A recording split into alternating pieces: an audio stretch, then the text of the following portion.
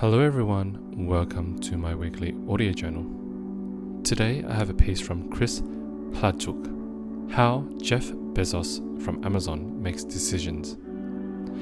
Is it a one-way or two-way door? One-way means you can't reverse, so make them slowly and carefully. Two-way means reversible, so make them fast. A lot of people who experience decision fatigue or paralysis by analysis is because they are using the slow one-way door process for a two-way decision. Thank you everyone for listening.